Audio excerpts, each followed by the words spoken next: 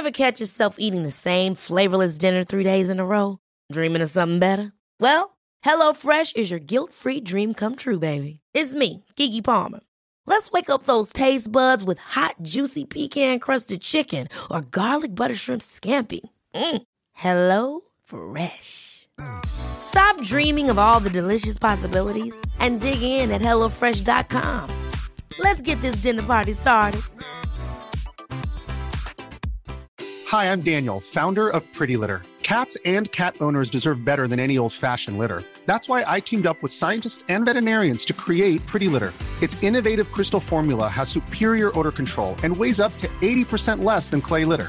Pretty Litter even monitors health by changing colors to help detect early signs of potential illness. It's the world's smartest kitty litter. Go to prettylitter.com and use code ACAST for 20% off your first order and a free cat toy. Terms and conditions apply. See site for details. Hi, I'm Daniel, founder of Pretty Litter. Cats and cat owners deserve better than any old-fashioned litter. That's why I teamed up with scientists and veterinarians to create Pretty Litter. Its innovative crystal formula has superior odor control and weighs up to 80% less than clay litter. Pretty Litter even monitors health by changing colors to help detect early signs of potential illness. It's the world's smartest kitty litter. Go to prettylitter.com and use code ACAST for 20% off your first order and a free cat toy. Terms and conditions apply. See site for details.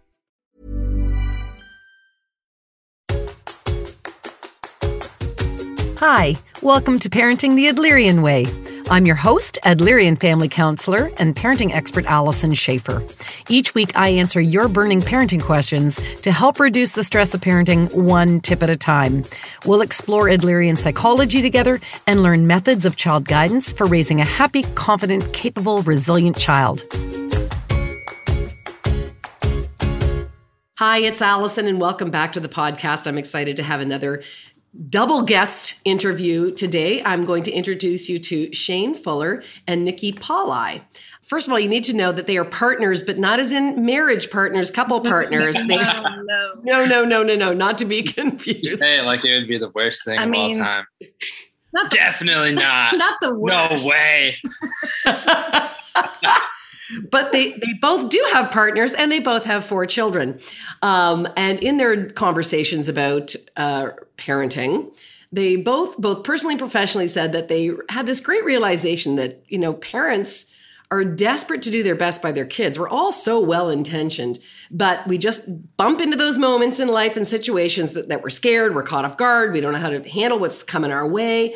And because they themselves and realize that many parents like them want to flourish, they have worked together to create this really lovely set of parenting classes at preparentingparents.com, which I will put in the show notes. And this is this environment of helpful, practical, shame-free, great parenting information to get you through those sticky challenges. And so welcome to the podcast, you two. Thank you, Allison. We are pumped to be here today. So we've just come off of being away at a conference. Nikki was presenting at NASAP, which is the North American Association of Adlerian Psychology, our national organization. And she was presenting on play therapy for teens and parents. So I just want people to know that play therapy is not just for little people. It's a lifelong endeavor. Play is for everybody. I went to the session and it was fantastic. And at the same conference, we had this keynote speaker, Amna Nawaz, who is the PBS NewsHour correspondent. And she was always going to be our keynote speaker, but she was on the ground reporting from Uvalde, am I saying that right? Uvalde, Texas, right after the mass shootings. And so even though you and I had booked this recording for the podcast and I was going to pick your brain about emotional regulation and some other things, so we're going to have you on a second time, I was like, put on the brakes. I said, no. We need to talk to these 2 experts about how we talk to about grief, death, shock, all of those things.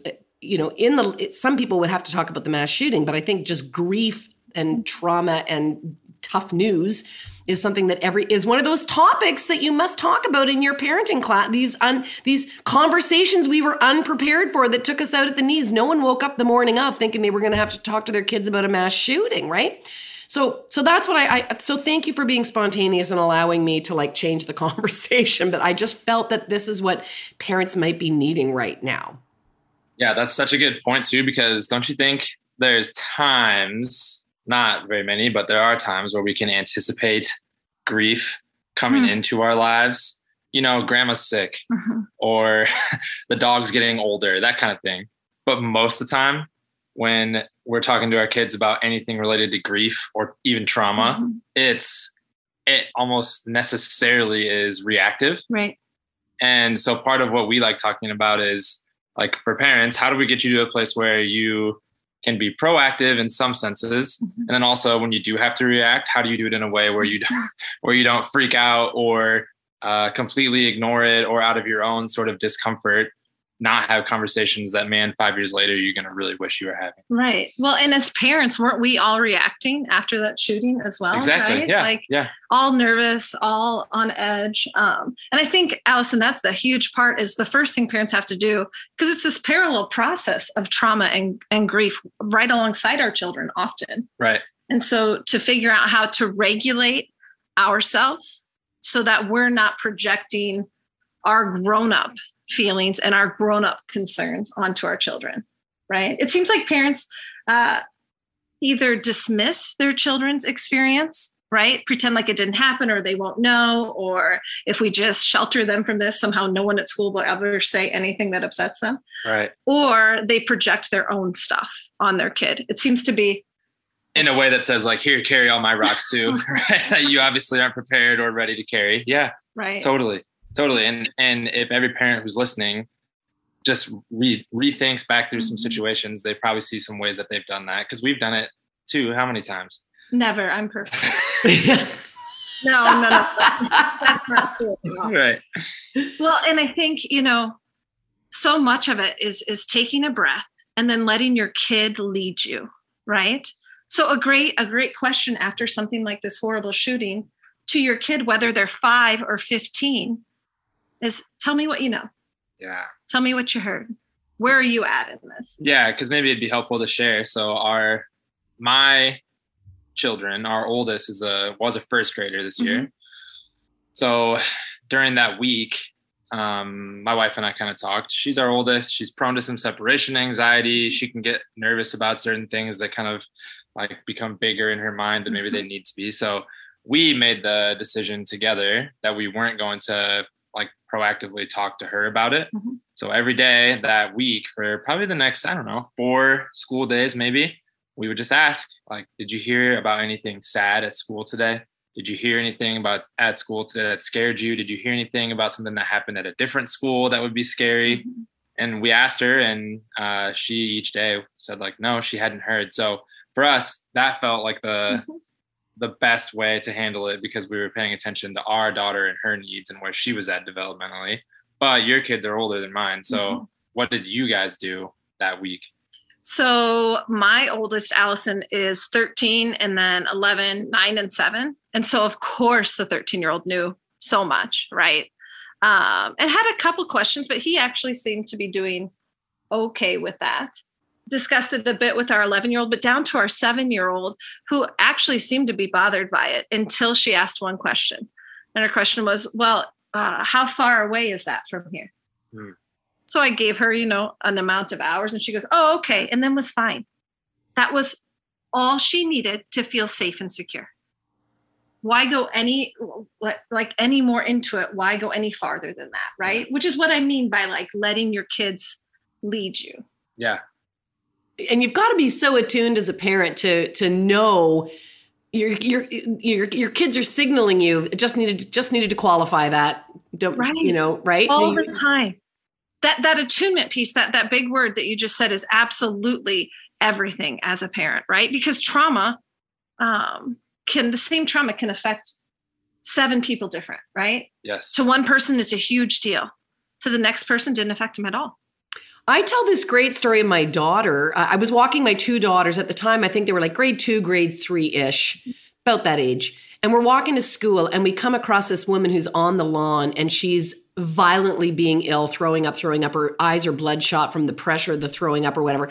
And I run to the rescue or whatever. And it turns out she didn't speak any English, but I went and got the daughter who lived in the house next door, because she was sort of pointing frantically. Anyways, without going into the details, One of my daughters who witnessed this situation said, "Aren't we good heroes? Wasn't it great that we were walking by and we could be helpers?" And my other daughter started panic attacks because at any moment you could be walking along and the world could fall apart and your mom's going to go into a house and you're going to be the oldest, most competent person on the scene. And this subjectivity of how her world order changed by that one event. One perceived it one way, one perceived it another way. It's so subjective that I couldn't change I would have done exactly the same parenting thing. I didn't go about trying to start my daughter on a life of anxiety. I still would have helped the lady. I still would have gone into the house. We can't beat ourselves up as parents for the things that we do. There's the creativity of the child. Well, and what we know about kids, and I learned this from Terry Kottman, who developed Adlerian play therapy. She always says kids are great observers, right? They really are. They're hyper vigilant about taking in all the information. But where they get stuck is the interpretation part, and they're pretty horrible at that, right? And a lot of times what they do is they make it egocentric. Like, it's all about me because that's what kids do, right? So your daughter there, right? Like, same information. One said, "I'm great, I'm so helpful." And the other one said, "This is horrible for me. The world is not safe for me," right?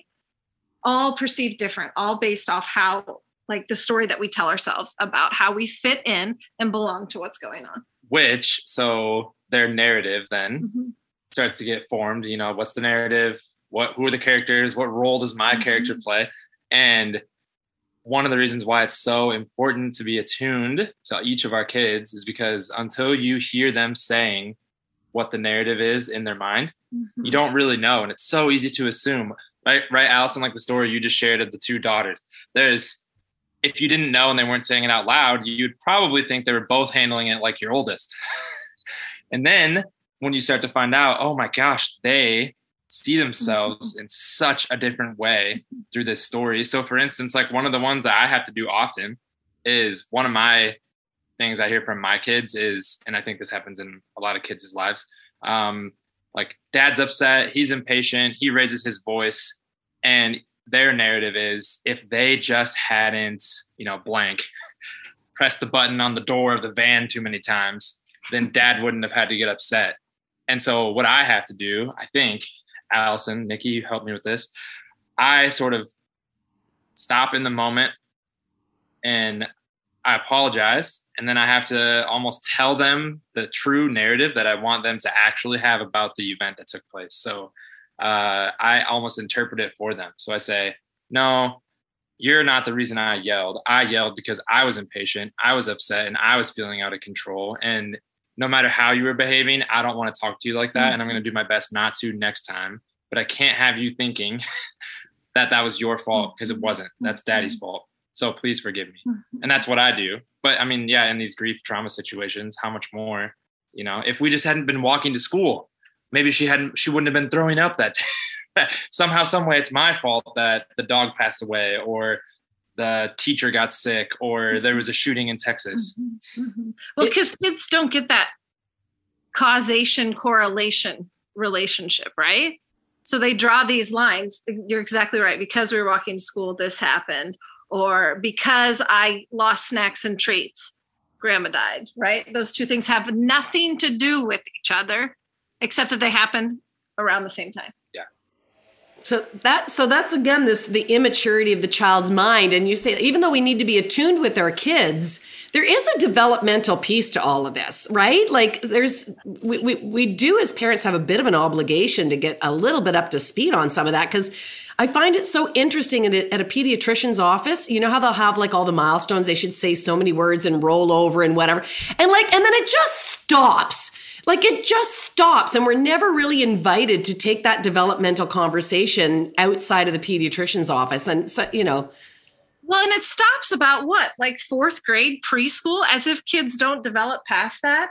The Dougy Center, Allison, I don't know if you've ever seen this, has unbelievable developmental resources regarding grief. And it breaks it down like age 2 to 4. This is what kids are thinking, and these are what their symptoms look like and how a parent can be helpful. And then, it goes down, like, I think it's like 2 to 4, 5 to 8, 8 to 13. But what's so interesting is when parents bring kids to our office dealing with trauma or grief, the parents are so stuck on a symptom that is developmentally appropriate. Give me some examples of symptoms that we might see.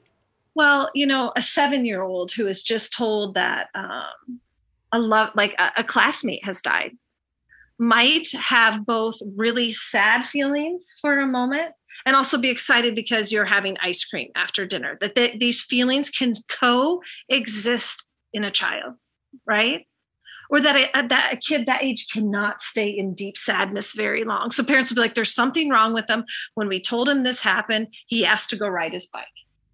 Right. We think he doesn't have any feelings, but really kids can't stay in deep, heavy sadness very long. Yeah.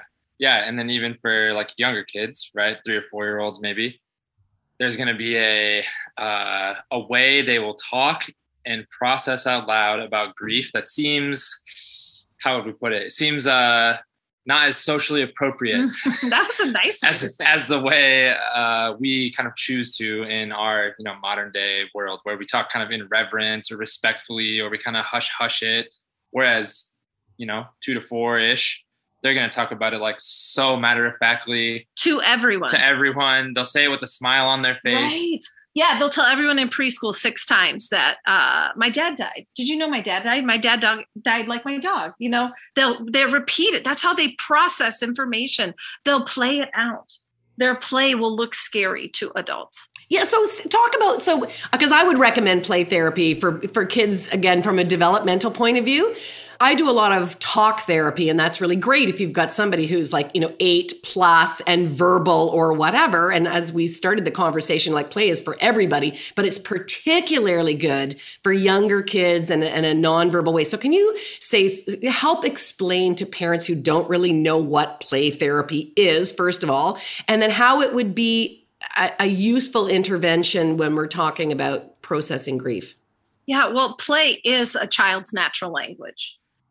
So I think if we as adults, whether we are the therapist or the parent, if we want to communicate with the kid and learn about how they are feeling, perceiving, thinking, then we enter their language, right? Which is play. So the goal of play therapy really is to use play, not to trick kids into talking, which is, I think, what a lot of parents want it to be. Like a distraction almost. Right. Is that what Here, let's play this game. Tell me all the things. Right. But they don't do that. They show us in the play. And so they work out problem solving. They work out trauma. They work out grief through their play. And oftentimes it might be repetitive or it might be confusing to adults. Actually, I think we can teach parents some very simple play therapy skills. So the first one would be like tracking, which is just saying what your kid is doing. Your kid will feel so loved, so seen if you sit on the floor and track what they're doing. Literally do it. Because you and I know what tracking is, but I'm not sure someone listening is going to go, what do you mean track? I don't know what you mean.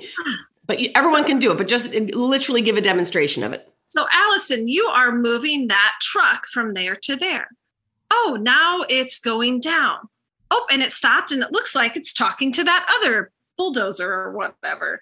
And now, that one's hitting that one. Oh, it seems like, and then we can add a feeling to it, getting crazy.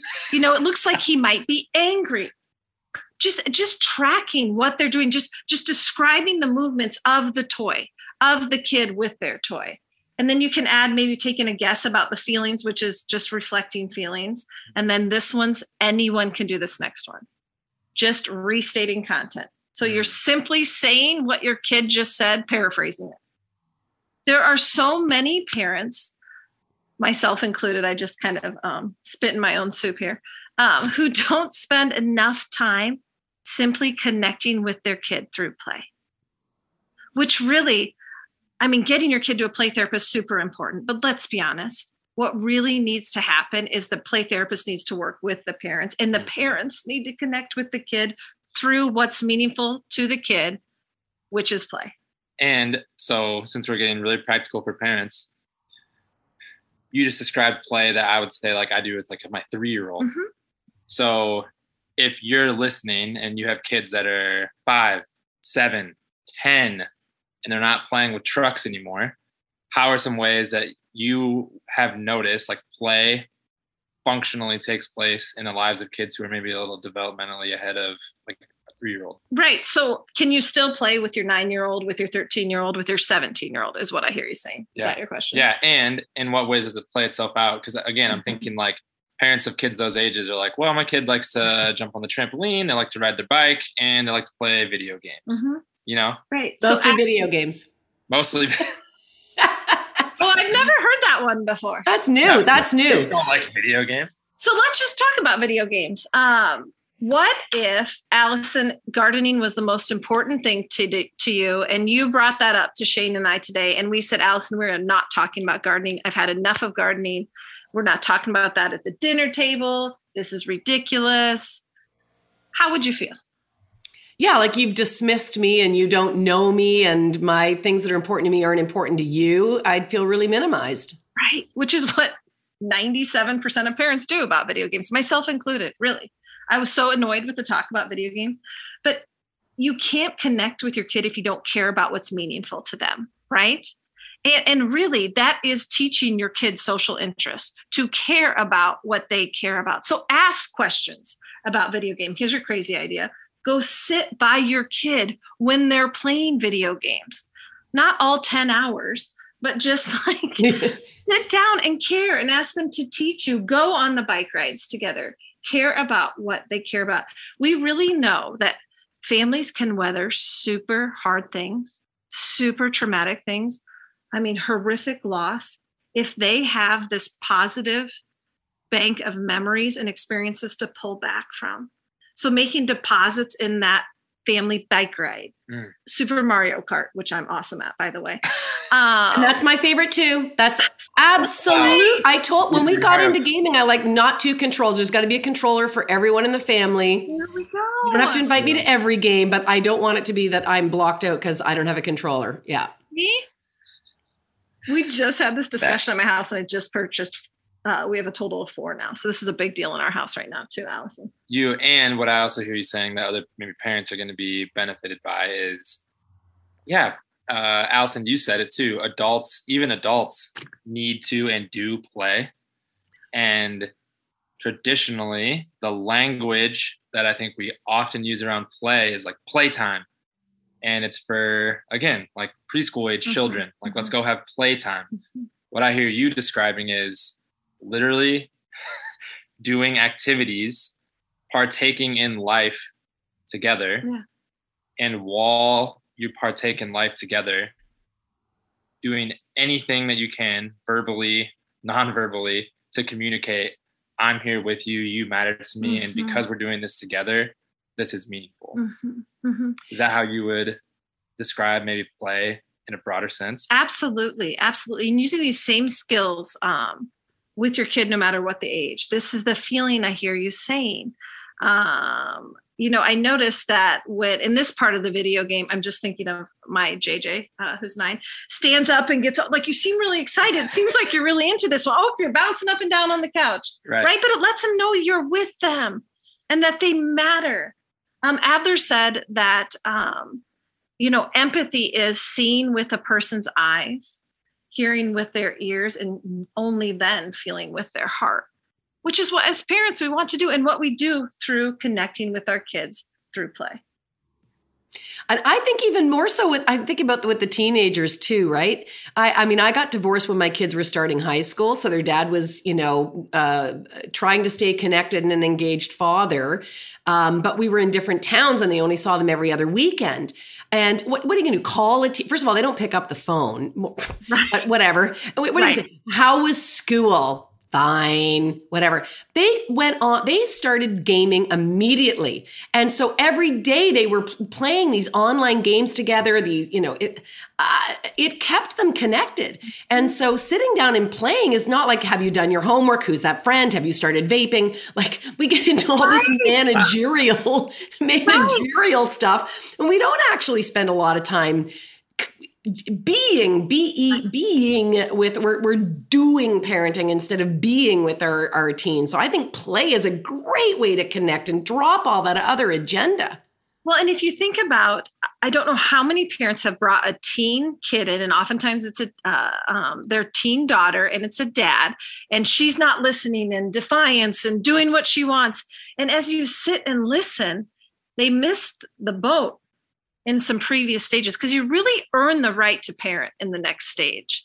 And that managerial stuff, the discipline stuff doesn't work. No amount of discipline works if a child doesn't feel connected to you, right? And it turns out they don't feel connected when you drag them to the grocery store or, take them to things that are important to you. It's crazy. You were talking about the developmental pieces. So if we have teenagers that heard this news, it's going to land very differently, because they're complex thinkers now. They are more likely to be like us, and they've seen the shootings in Lakefield, and like they know that this has been like an ongoing problem, and their sense of security might be very different, or the injustice or the powerlessness, or what are signs for parents to look at where they kind of do need to think about, if their kid's doing okay. When is it developmentally normal grief? And when is it like my kid really does need to speak to someone? Mm-hmm. Well, I think first and foremost, if your child ever asks to speak to someone, do not hesitate. Mental health awareness is increasing. And I'm getting a lot more teens who have asked to go to speak to someone. And oftentimes as parents, we drag our feet, right? I think part of us is scared about what they're going to say about us. Which I also tell parents, I don't believe half the stuff their kids say, as long as they do the same for me, right? Like, let's go both ways here. Yeah, that's so good. But also, if your kid starts isolating more, withdrawing, I think also, Allison, this is a huge time to, no matter what your kid's age is, and especially as they get older and start thinking independently, to really work on your family values. And instilling your family values. This is like obviously horrible, right? A mass shooting, horrible. And there's an opportunity to really talk about some deeper things with your child, right? Some more of the existential questions, but really helping your child navigate those deep questions like, why does this happen? And you don't have to have the answers, for goodness sakes, but to sit with your child and tell them, this is what our family has believed about this. This is what our family thinks about this. I think a lot of parents don't grab these hard opportunities because we're so busy sheltering, right? Like we need to stop sheltering and help our kids learn to be more resilient by teaching them value system, by teaching them courage, right? Courage to deal with the hard things. And by courage, I just mean being scared and doing it anyway. Right. Yeah. And for teens in the grief stage, but this probably works in other parts of their life too, when you can get them talking about, quote unquote, how their friends are thinking or feeling right now, or quote unquote, how their teachers or the people they're following on social media are thinking and feeling right now, it can be so helpful, because oftentimes they also are beings with social interests. So they're also trying to consider, what are the groups that I'm a part of, and how are they collectively handling this?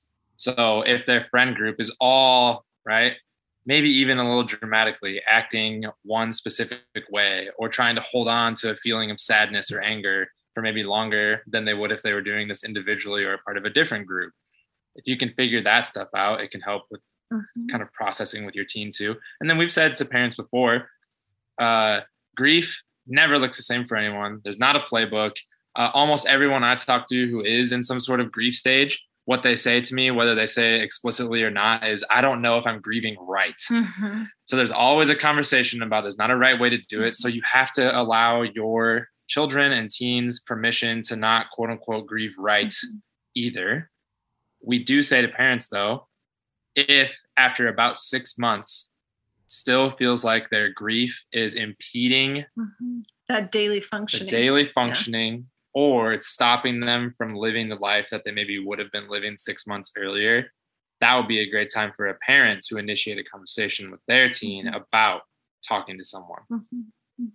Oh, I think it's so important what you just said there, that we kind of got really wrapped up in Kubler-Ross's stages of grief, and we thought everyone would do them for a certain amount of time in a certain order. And we got this rubric that really, I think, was great research at the time because we didn't know anything about grief. So thank you for that. But then we got locked into it, and that paradigm is inaccurate, and that we now know that we don't necessarily go through all those stages. Some people, and we don't do them in certain orders, and we do them at different times.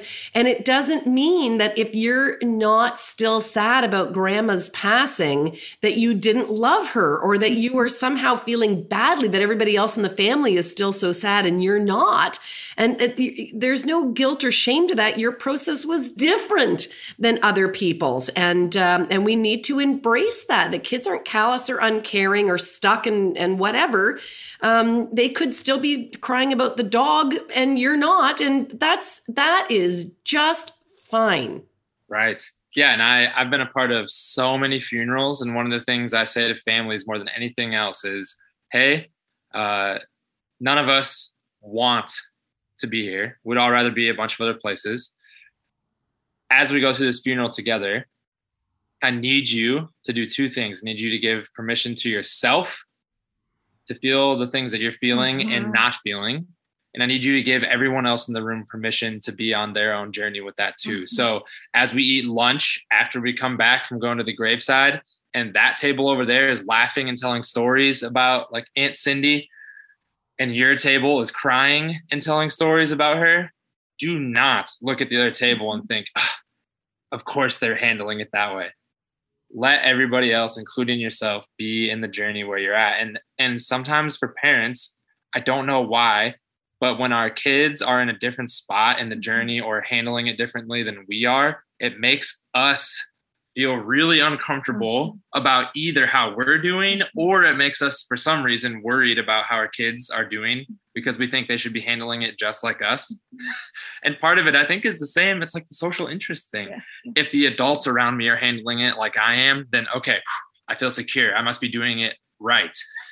And when our kids are handling it different, it kind of gives us the same feeling like, oh no, am I handling it wrong? And then out of our discomfort or our confusion or our questioning, we project onto our kids that they need to be doing the same, or we need to stop them from doing what they're doing so that I can feel more comfortable, which is one of the scariest things about parenting, isn't it? We tell parents all the time, in any topic of life, you have to choose your child's good over your own discomfort.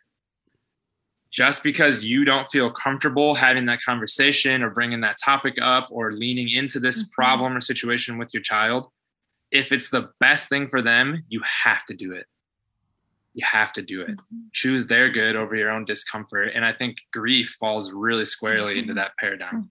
So how does a parent know? You just brought up the funerals, and I was thinking, like, a lot of parents ask the question, I don't know, should I take my kid to the hospital to see grandma when she doesn't have her dentures in and she's like lost 80 pounds and she doesn't look like herself? Do the kids need to go say goodbye, or is that bad? Or do they go to the funeral? Do they look in the open casket? Like, am I going to traumatize them, or is that closure? How does a parent answer those questions? Well, I think the correct answer always is it depends, right? But what it depends on is what the kid wants. Parents, we forget as parents that we can ask our child, we can offer them choices. Hey, we're going to go to the hospital as a family. You have a few choices. You could sit in the car with your brother. You could come into the waiting room. You could come into the hospital room and stay farther away. If you want to go up to grandma and talk to her, you can. I remember when my grandpa was dying, and my grandma saying, why don't you say your last words to him? And all of a sudden it was this pressure as like a 20-year-old, like, oh my gosh, I got to get it right now. This is it. You know what I'm like? Okay, do it right. Everybody's listening. When really, me and my grandpa had a lovely relationship and there was nothing left to say, right? And so offering kids choices, you would be surprised that kids, want to be included on their own terms, and usually know what's best for them. For each kid, that's different. I have this early recollection when my great grandma died of wanting to touch her in the casket and trying to figure out how to, I was probably 6, how to get up there when no one else was, because I just wanted to know what it felt like, which is exactly where a 6-year-old should be, right? But again, if someone would have given me the opportunity to go up and interact with the body, that could have been the closure that I needed, because each kid is different, and just offering them choices. Yeah. And also think about parents. Literally, if you were in that situation and your 6-year-old wanted to go up to the casket and touch great grandma, most parents would be like, what is wrong with my 6-year-old? What, are they crazy?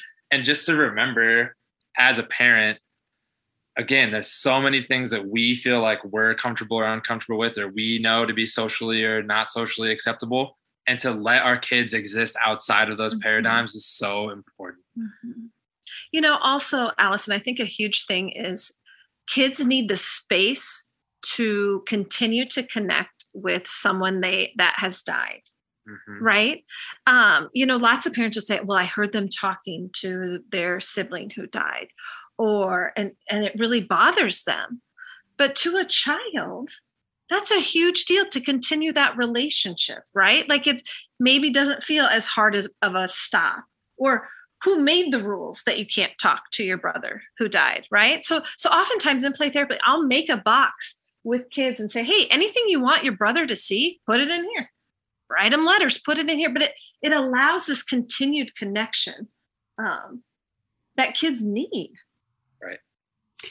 So we're coming up to Father's Day. This will be posted before Father's Day. And I remember my first year working in a nursery school, and one of the little kids at the preschool had lost his father. And we were doing all the Father's Day gifts. And I remember thinking, oh, yikes. Oh, I need to be sensitive to the fact that not everybody's going home to a daddy, and some people lost a daddy this year. And what do we do around these Father's Day gifts? And some schools have said, like, oh no, we're not going to do gifts anymore because we need to protect the kids, and instead we didn't handle it that way. We said you can make a gift or not make a gift, but whatever you make, we'll send it to whatever address you want, whether that's at home under daddy's side of the bed, or whether that's in a mailbox as addressed to heaven, or whatever their own personal delivery address might be.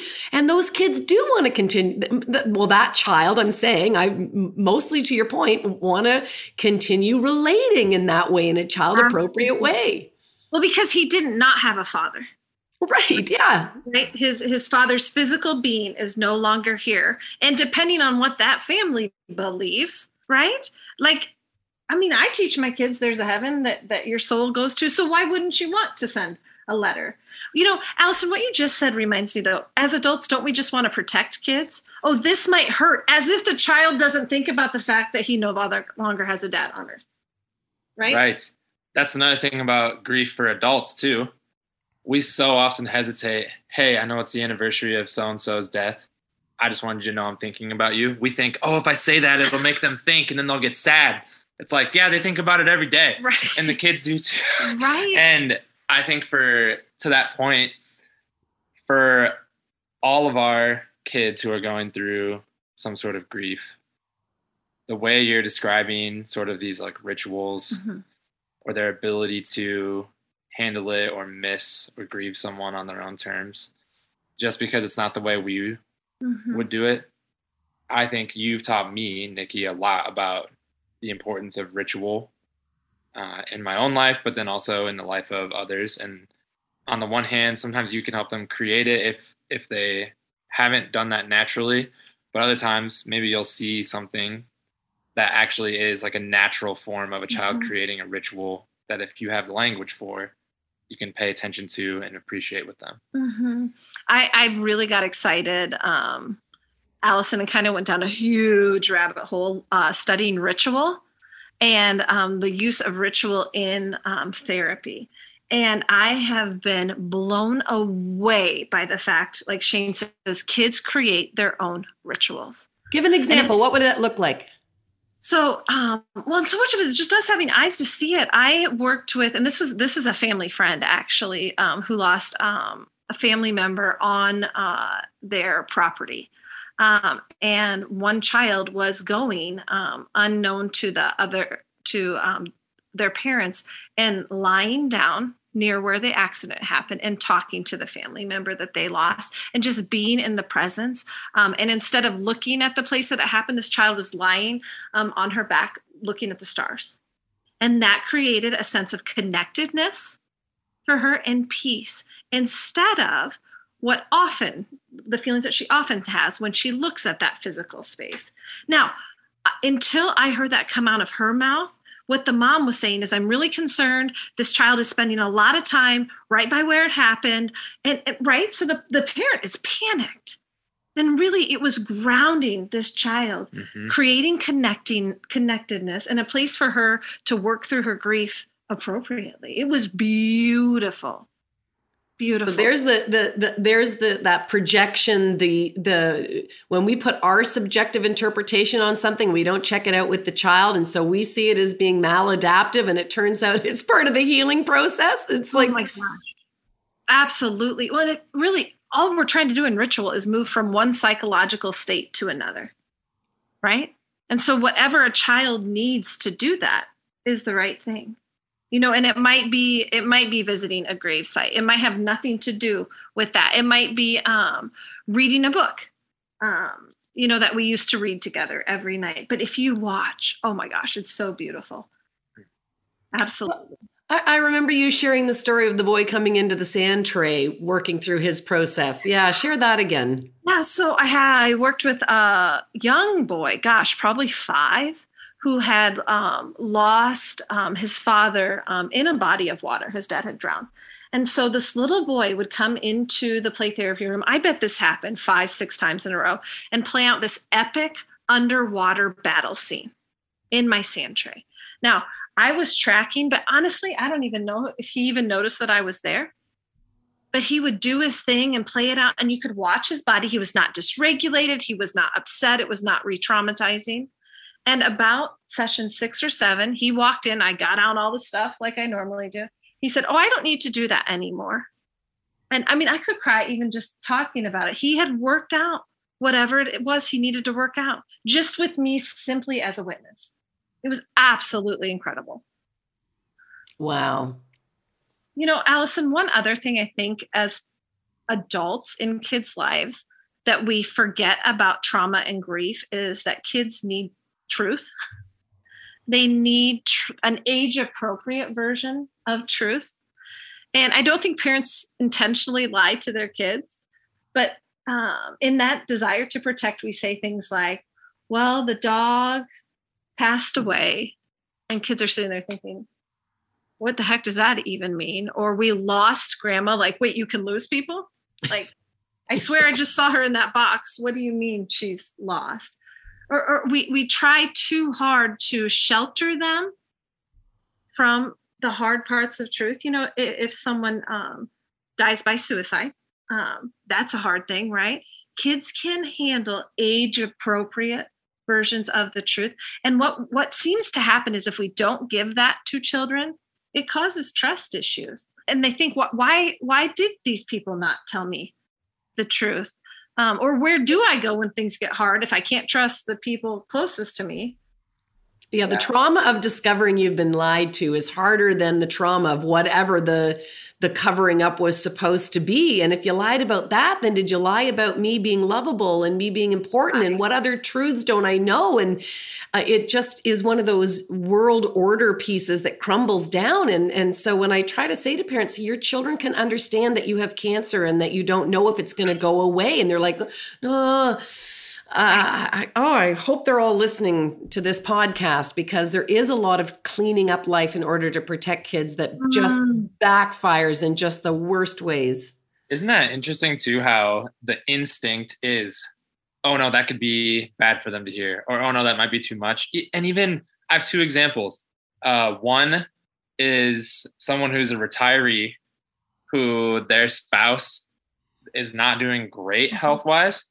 And even for their adult children, nonetheless, their grandchildren, they're sort of hiding the fact that maybe health stuff isn't great right now. And I think it's coming from a place of like, I don't want them to be burdened with whatever, but imagine the day where something does happen. And so they have to tell them. And then what they end up telling them is, yeah, it's been happening for a few years now. and being in that situation and being like, why didn't you tell me?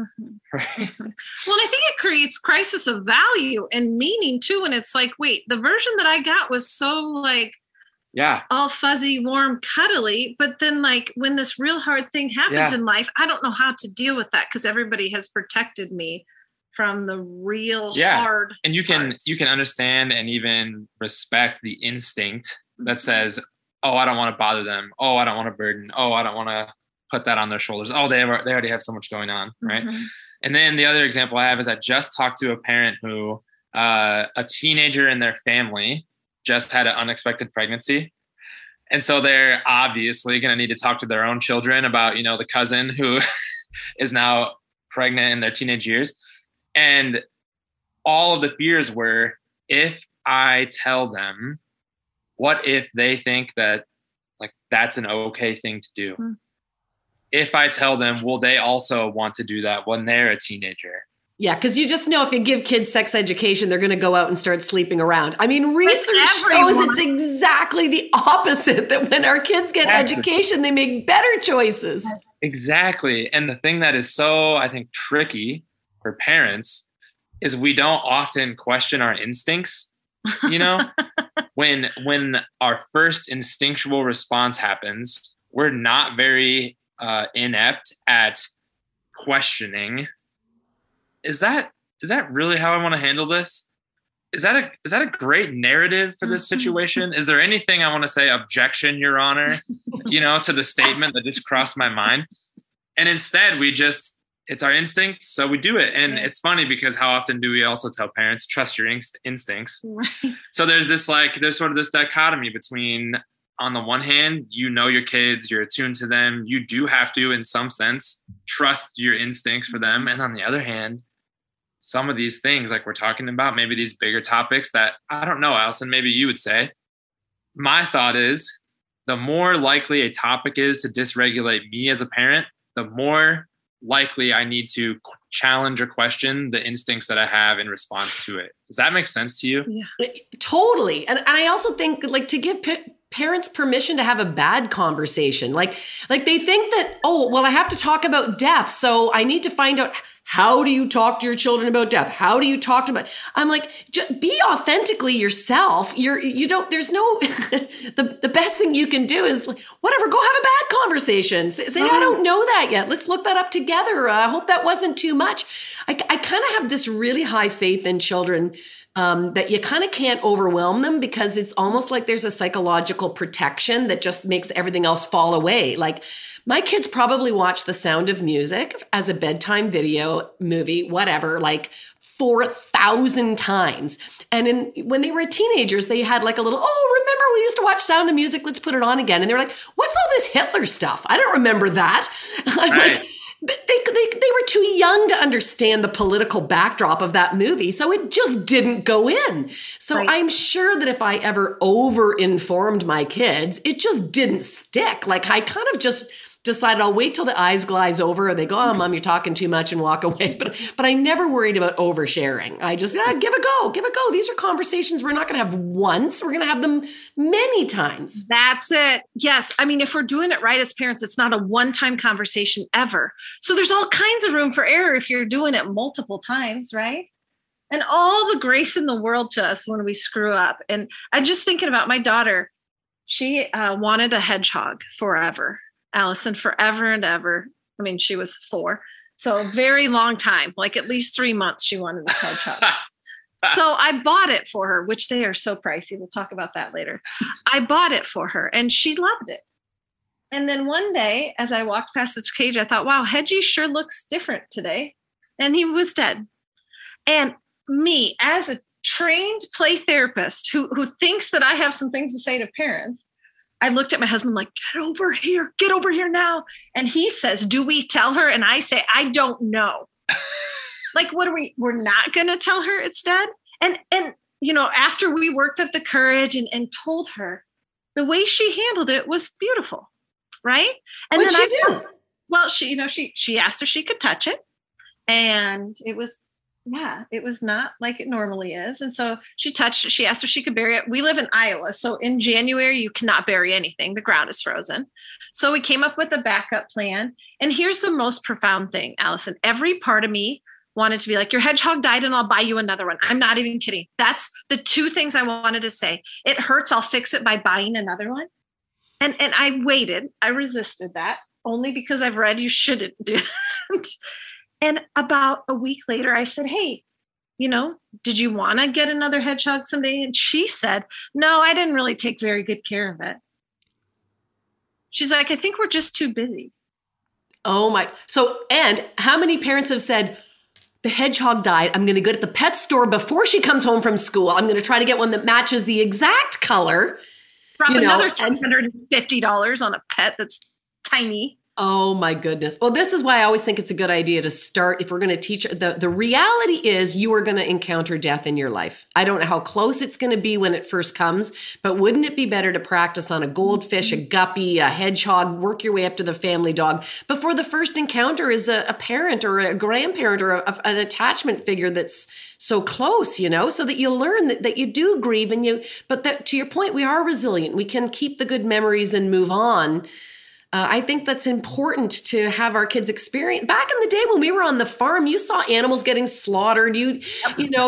Grandma was laid out on the dining room table there was no hospitals. We didn't hide death from kids. We're really very sanitized around it now. Well, and it used to be more sacred and a celebrated passage, right? Much like birth, but now we've moved it to private, unseen, and I think that makes it scarier.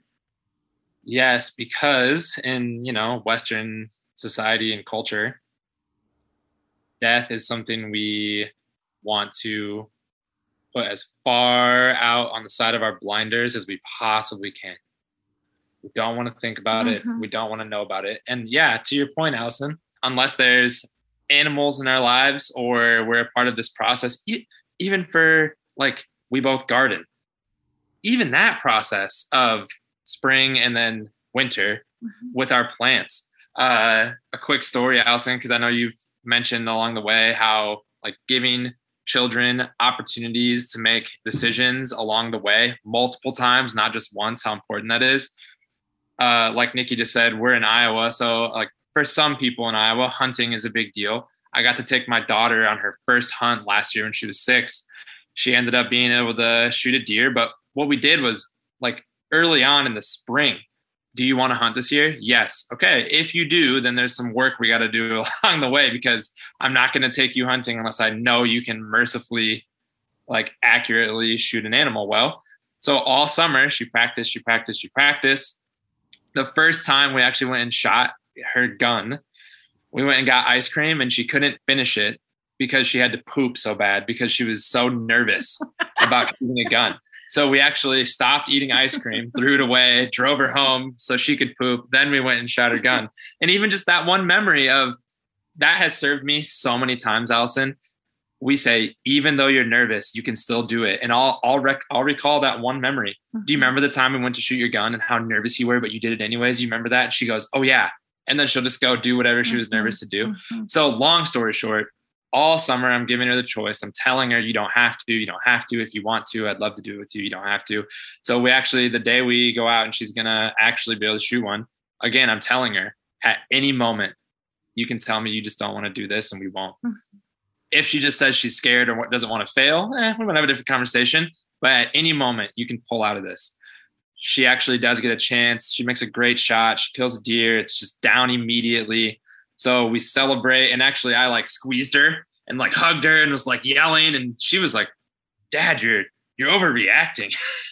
So then I'm like, okay, more decisions here. We have to go, field dress the deer because we have to take care of it well. Now, we just have an opportunity to have an animal serve our family well, and we have to take care of this meat in the correct way. We have to honor this animal. Teaching values the whole time way. So then I'm like, maybe you don't want to do this, because I talk to a lot of adults who are like, I could never. So as we approach, I'm like, do you want to touch it? Oh, yeah. Do you want to take a picture with it? Oh, yeah. Okay, well, now I need to field dress it. Do you want to help me? Or do you want to go sit in the truck? Oh, I want to help. So while we're doing it, right, she's like, look, Dad, there's mosquitoes and they're going inside of its body to take the just the whole thing. And all along the way, I was giving her permission to not do it and to not do it and to not do it.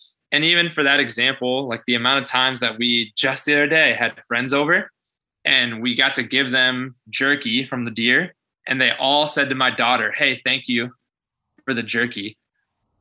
And just how cool, like the values, but also checking in along the way. Because I know, Allison, you've talked about that a lot. Oh, if you come from a hunting community, you know exactly what Shane is talking about. For those people, they're like, what? A kid got a gun? This, I know it's so foreign for some people. And I was one of those people for years until I met somebody who really walked me through it. I thought, you are actually way more environmentally friendly. You have higher values. You care for the animal. You give back. There's a ceremony with, rosemary that honors the life that's going to feed your children. And you don't think that when we go pick up a pack of pork chops from the grocery store, kids don't even know where it came from. That animal suffered in industrial, agricultural, so. Yes. A real, to your point, the beauty of the cycle of life and how we fit into the system. And there's a reverence and a respect. And so I think that's a beautiful story, but I get that some people are going to just be lost on that point, but, but I get it. And I think it's beautiful. And if you're upset, don't blame Allison, just blame me. You just blame me. Don't blame Allison. One of the things that I wanted to bring into the conversation, besides the play therapy and some of these other things, was like the use of books, bibliotherapy, as a way of also working with kids around this too. And wondered if I remember, I'll just toss my name and I'll put these in the show notes. When I grew up, we had this book called, I think it was by Judith Viorst, and it was called The 10 Good Things About Barney. And it was about the death of a dog. And then everyone was sort of having this little funeral for this dog and saying the 10 good things about this family dog. Have you got books that you like, that you recommend, that you feel have sort of a therapeutic kind of a undertone to them that I can put in the show notes for parents? Because I think sometimes when we're nervous about talking, books are like a good jumping off place. So much of what our family has done is gone off of our value system, right? I actually have in my play therapy room tons of different religious beliefs, different books. The one's called Stones for Grandpa, and it honors the Jewish tradition of throwing stones like on the casket during burial. But I think what's most important is that you find stories that honor your value system. So we got, I think it was called Doggy Heaven for my daughter when her hedgehog died, that just talked about, what actually the physicality of what happens to a body when something that's living dies. So that was really helpful. In our family, we use stories from the Bible because that would be our value system. But again, I think finding what specifically honors your family's value system is super important. Yeah. So on that note, 2 books that have been really helpful in my house. One is, which you actually told me about, Nikki, You've Got Dragons. Such a good book because we all know, because we've talked and read and thought and trained on this, when there's fear or things that are scary or difficult in life, the most helpful response or the most helpful approach to things that are scary is resilience, courage, not safety. So even for parents, when we think, oh my gosh, my child is experiencing this, or there's this moment, or they're anxious or whatever, so we think, let's just make them safe. Mm-hmm. Safety is a facade. That danger is always coming for us. Somehow, some way it's coming. And the best way we can help ourselves and our children is to make them resilient in small ways so that they can be resilient in big ways later on. And You've Got Dragons is a great book for that. And then the other one, C.S. Lewis wrote the Chronicles of Narnia series. And one of the things he is recorded to have said is something like this. I'm going to paraphrase this, but he said, one of the beautiful things about writing stories for children is that you can expose them to the fact that dragons exist which they already know. But in children's stories, you can teach them that someone is capable of defeating the dragon. So we have like a children's version of Lion, Witch, and the Wardrobe. And what's cool about it is because the kids play such an integral role in fighting, in that case, like the witch. All of my kids, right? He even uses a language of their longing for adventure. So they go into the closet and then they get to like be a part of the adventure. And so even just that, like we've talked so many times about like, which one of the gifts would you want? And which one of the weapons would you want to have? And like, if that was your brother getting like tricked with the chocolate, what would you do to try and, you know, and we just like talk so many values through books like that. So those are two specific ones, but yeah, to your point, Nikki, any book where you're like, man, I could just hammer my family values with this book. Those are such good options. I don't even know if families really think about the transfer of values as a conscious thing. And you've brought it up so many times in this conversation that I hope you guys feel good about co-writing together, because I'm going to put in a request that you write that book. Yes. Report back to me. Yeah, Promise. we'll report back. Yeah. Well, my grandmother on my dad's side was a children's librarian. So we got so many books when we were kids. And I would say between children's books and my mom playing the folk songs of the 60s with all the civil rights stuff, I really believe those two things did shape my value system. Absolutely shape my value system. Yeah. Stories and metaphor is how we have taught generations for all eternity, right? They work because they displace the experience just slightly away from us, where we can, practice new ways of thinking, feeling, behaving. That's why metaphors and stories are so powerful. Yeah. And I say we, but when Terry teaches Adlerian play therapy, which is different from other forms of play therapy, by the way, folks, please look for an Adlerian play therapist in a neighborhood near you.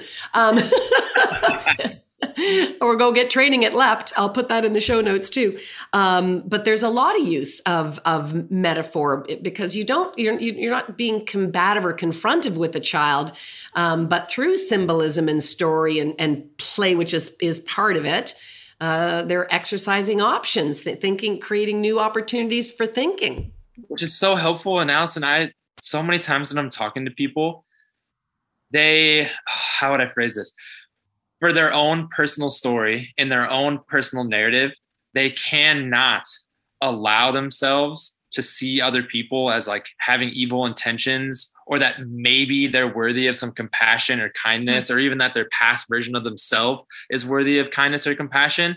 And until I can say, hey, let's put this in a different context. And then I give them a sort of a parable almost of a different person in a different place with a slightly different setting.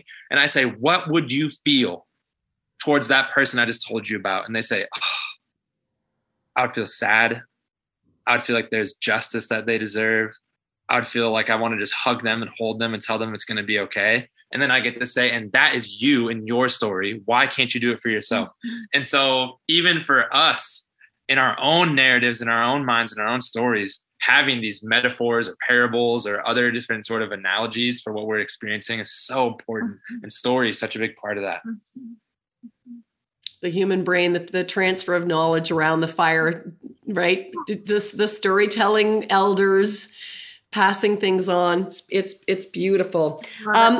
So I want to just give you guys an opportunity to shamelessly promote yourselves. How to any closing words, and how can people find you? And I'll make sure that I've got whatever URLs in the show notes for people. I'll do closing words. You can self-promote. Thank you. Okay. Closing words. Parents, the more you connect with your kids, the more room you have for error, right? So just keep playing with them. Just keep connecting. Just keep making deposits in that positive energy bank, the positive memory bank, and keep talking. Keep trying. Make mistakes. Acknowledge to them that you've made mistakes and keep going. You have so much room for error with that alone. It's incredible how much we can mess up if our child feels connected to us. Yeah, that's powerful. Yeah, so if you want to find us, we are Preparing Parents. So preparingparents.com. We have courses for parents on all sorts of topics, from grief to sex talk, to video games, to anxiety. And if you want to find us on social, it's Preparing Parents Courses on, I think, Facebook and Instagram is where we're most active. So yeah, anywhere you want to find us there is great. And we love to hear from you too. If you reach out or have questions or anything like that, we'd be happy to hear from you. So thank you, Allison. We appreciate it. This has been so fun, Allison. You're a wealth of knowledge, and I'm so glad that you are doing what you're doing for the world. I love your approach. I love how human you make it. So parents are disarmed from worrying they got to be all that. You really give them permission to just be humble humans. You know, we're all stumbling along together. And so that's beautiful. I'll put this all up in the show notes. We will have you back, and we will have a topic that keeps saying, how did I pick the 2 happiest people on the planet and give them the most depressing topic of grief? But right. we will come back with a happier topic soon. Thank you, Allison. Thanks, Allison. All right. Thanks, guys. As you know, it takes a village to make a podcast, so thanks to my team, including Max Cotter, my editor and technician, as well as the crew at H2O Digital. This podcast was recorded in Toronto, Canada. We acknowledge the land we are meeting on is the traditional territory of many nations, including the Mississaugas of the Credit, the Anishinaabe, the Chippewa, the Haudenosaunee, and the Wendat people, and is now home to many diverse First Nations, Inuit, and Métis. We also acknowledge that Toronto is covered by Treaty 13 with the Mississaugas of the Credit.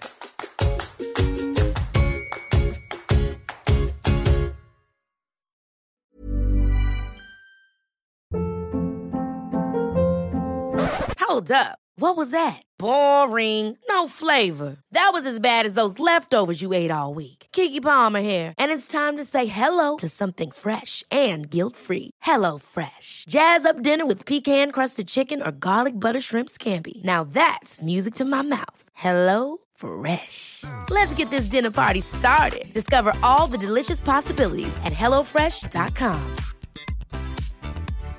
Hi, I'm Daniel, founder of Pretty Litter. Cats and cat owners deserve better than any old-fashioned litter. That's why I teamed up with scientists and veterinarians to create Pretty Litter. Its innovative crystal formula has superior odor control and weighs up to 80% less than clay litter.